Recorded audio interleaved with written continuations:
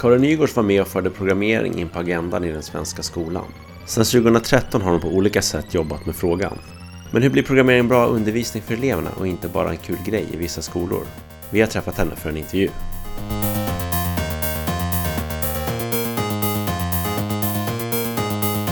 Välkommen hit, Karin. Tack. Jag har kollat upp och vi såg senast i maj 2013. Ja. Då gjorde jag en film om dig när du höll på att programmera med dina elever. Men du jobbar som svenska lärare. Ja. Varför började du programmera med dina elever? Ja, det var väl helt enkelt för att jag gick själv en kurs i programmering. Kunde ingenting och var egentligen kanske lite rädd sådär för datorer. Tyckte det var lite läskigt och jobbigt och fattade ingenting. Och sen gick jag den här kursen och efter det så kunde jag liksom tänka kritiskt kring de programmen jag använde och tycka så här, det här var ju dåligt, varför jag gjort på det här sättet. Och när jag kände den känslan, liksom, att jag blev som en kritisk konsument som jag aldrig hade varit tidigare, då blev det bara så här, det här måste mina elever kunna. Du sa också att du höll på med, du kallar det grilla-programmering, ja. att du frångick det centrala innehållet. Ja. Får man göra det? Det gjorde jag ju.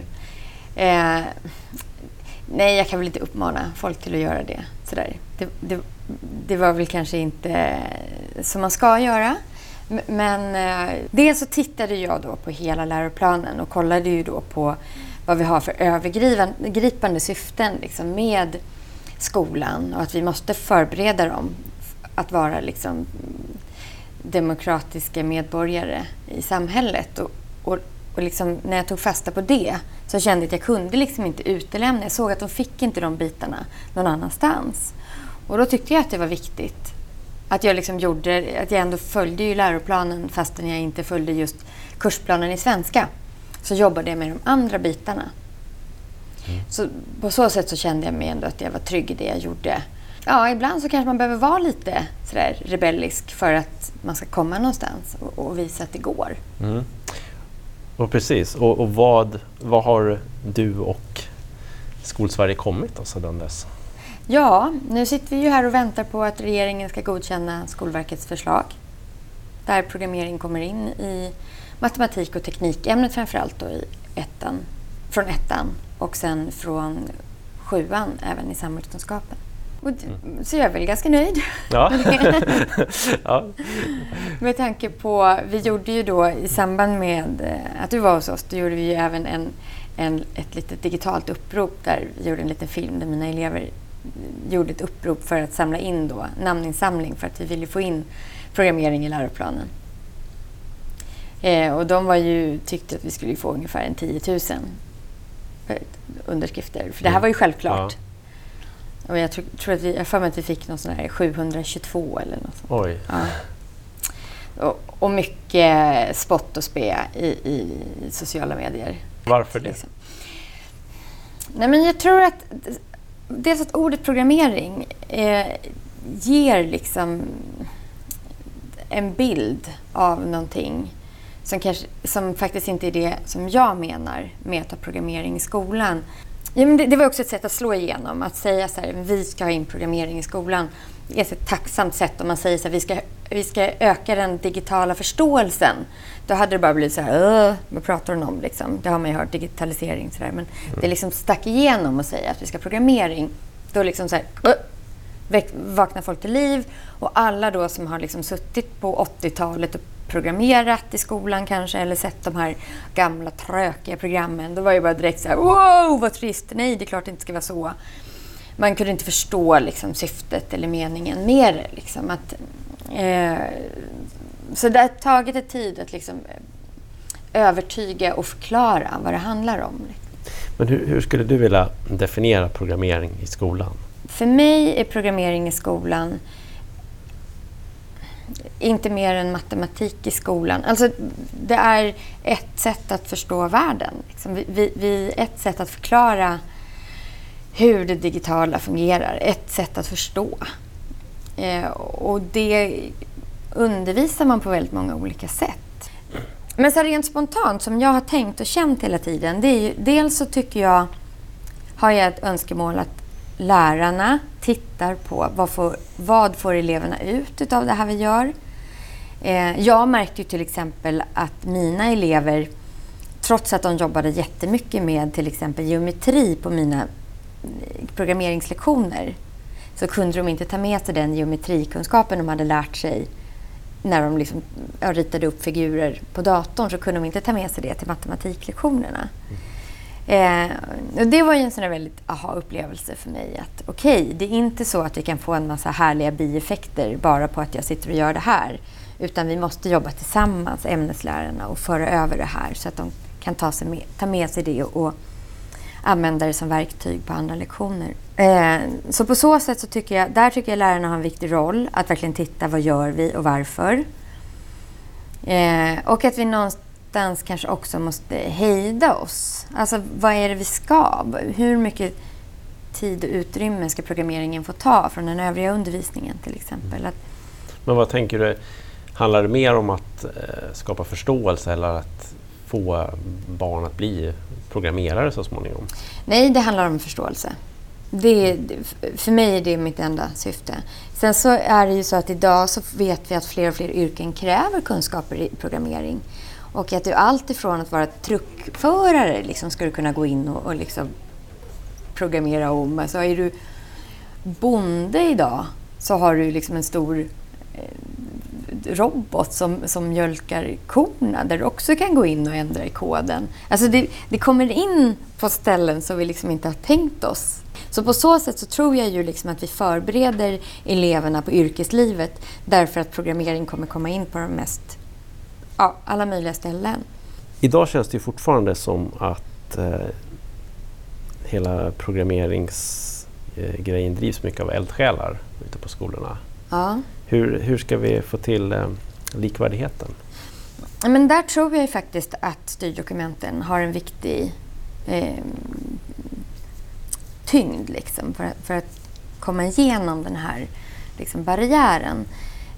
För på ett sätt så även om jag då har propagerat för det här med programmering i skolan i 3,5 år eller snart 4 år, så kan jag ju fortfarande känna att jag hade kunnat, för min del hade man kunnat vänta med styrdokumenten, eftersom jag tycker att det var mer spännande om lärarna hade kunnat komma fram till för det går att använda programmering alldeles utmärkt inom liksom, dagens läroplan på många sätt och vis. Och det hade kunnat vara spännande att se vad är det vi ska skriva in egentligen och på vilket sätt. Det tycker jag hade varit roligare, eller det hade varit viktigare. Det hade varit bättre om skolan hade kunnat fått mejsla fram det. Att vi hade haft liksom, duktiga lärare som hade fått forska fram det i sin undervisning, istället för att man sitter och men det här verkar ju bra, och så skriver vi in det. Så på så sätt hade jag gärna väntat 5 år. Men fördelen med att vi får styrdokument som talar om att det här ska vi göra, det är att det görs inte ändå. Så att vi måste ju göra det. Alltså, men om det inte står i? Om det inte står där så görs det ju inte. Och som sagt, vi kan inte ha ett fåtal, utan jag tror att för digitalisering är ingenting som kommer pausa. Liksom. Och för att vi ska få till det, jag menar, det är ju nu när det är på väg in som det blir lite så här forskningen. Jag vet liksom flera högskolor och universitet runt om börjar ju liksom fatta att de måste ta tag i det här och titta på det. För jag under åren här som har gått så har jag blivit kontaktad av lärarstudenter under åren och som har liksom varit intresserade av att göra ett arbete om programmering, men har fått nej då från sina liksom hemvister, för de har sagt att nej, det finns inte tillräckligt med forskning och det där kan inte på högskolan. På högskolan. Ja. Mm. Så de har inte fått göra sina arbeten i det. För att, och då tänker jag så här, nu när det ska in, då måste ju även de fatta att det här måste vi titta på. Mm. Och vad kommer det stå i de här, och när kommer det? Vi vet inte när det kommer. Och vi vet ju faktiskt inte heller om det här förslaget som ligger kommer klubbas igenom. Det kan ju hända att det ska justeras någonstans eller om man har synpunkter på något. Det brukar ju alltid kunna vara något ord här och något ord där som ska ändras. Nu kan ju tyvärr inte alla ändringarna alla skrivningar utan till. Men som sagt, det är ju då i matematiken och tekniken. Och där ser jag då på lågstadiet så ser det som ganska odramatiskt. Eller väldigt odramatiskt. Det är bara liksom att peta in. Det kommer in i centrala innehållet, det kommer inte in i kunskapskraven. Och jag tror att man kan göra det med jag tror inte det kräver så otroligt mycket fortbildning av lärarkåren. Jag tror att mellanstadiet klarar sig också ganska bra. Däremot tror jag högstadiet kommer få det jobbigt. Där ser jag det som en ganska stor utmaning att få med lärarna på det tåget. Och det handlar om helt enkelt att i de yngre åldrarna så är det ju mer då att förstå lite grann vad programmering är och att man kan styra med programmering. Och medan på högstadiet då ska du kunna liksom analysera algoritmer och liksom, ja, det kräver ju att lärarna själva har lite större kunskap. Vad har du som lärare sett då att det ger barnen? Dels tycker jag om man tittar på de yngre barnen så tycker jag att det är häftigt att de kan resonera kring vad som är programmerat och inte programmerat till exempel. Och att det är självklart för dem att när vi säger ja men nu ska programmera, ja, bara man slänger sig med de här orden, att de vet liksom att vad en algoritm är. De vet att ja men det måste ju komma i rätt ordning, nu har hoppat över ett led och liksom att de faktiskt har en ganska lätt få en grundläggande förståelse för vad det handlar om. Och sen när de blir äldre då, att de faktiskt kan använda den här kunskapen dels till att titta på att det är arbete som ligger bakom alla instrument som vi använder, att de program vi använder, att det är en människa som har skrivit programmet och alltså har den här människan gjort en massa tankearbete. För de har fått själva sitta där och klura. Och då förstår de att här är någon annan som har suttit och klurat. Och vilka många timmar de har lagt på det. Och mina bästa exempel, det var ju när vi gick bort från programmeringen och jobbade just med faror på nätet. Och de kunde använda sig av att förståelsen för att alla faror på nätet är också människogjort. Liksom. Att ett virus inte är någonting som uppstår utan att det är en människa som har skrivit den koden och att filter också är skrivet av människor. Nu är du svensklärare, men programmering kommer att ingå då i matematik och teknik. Vad ser du för potentiella risker med det?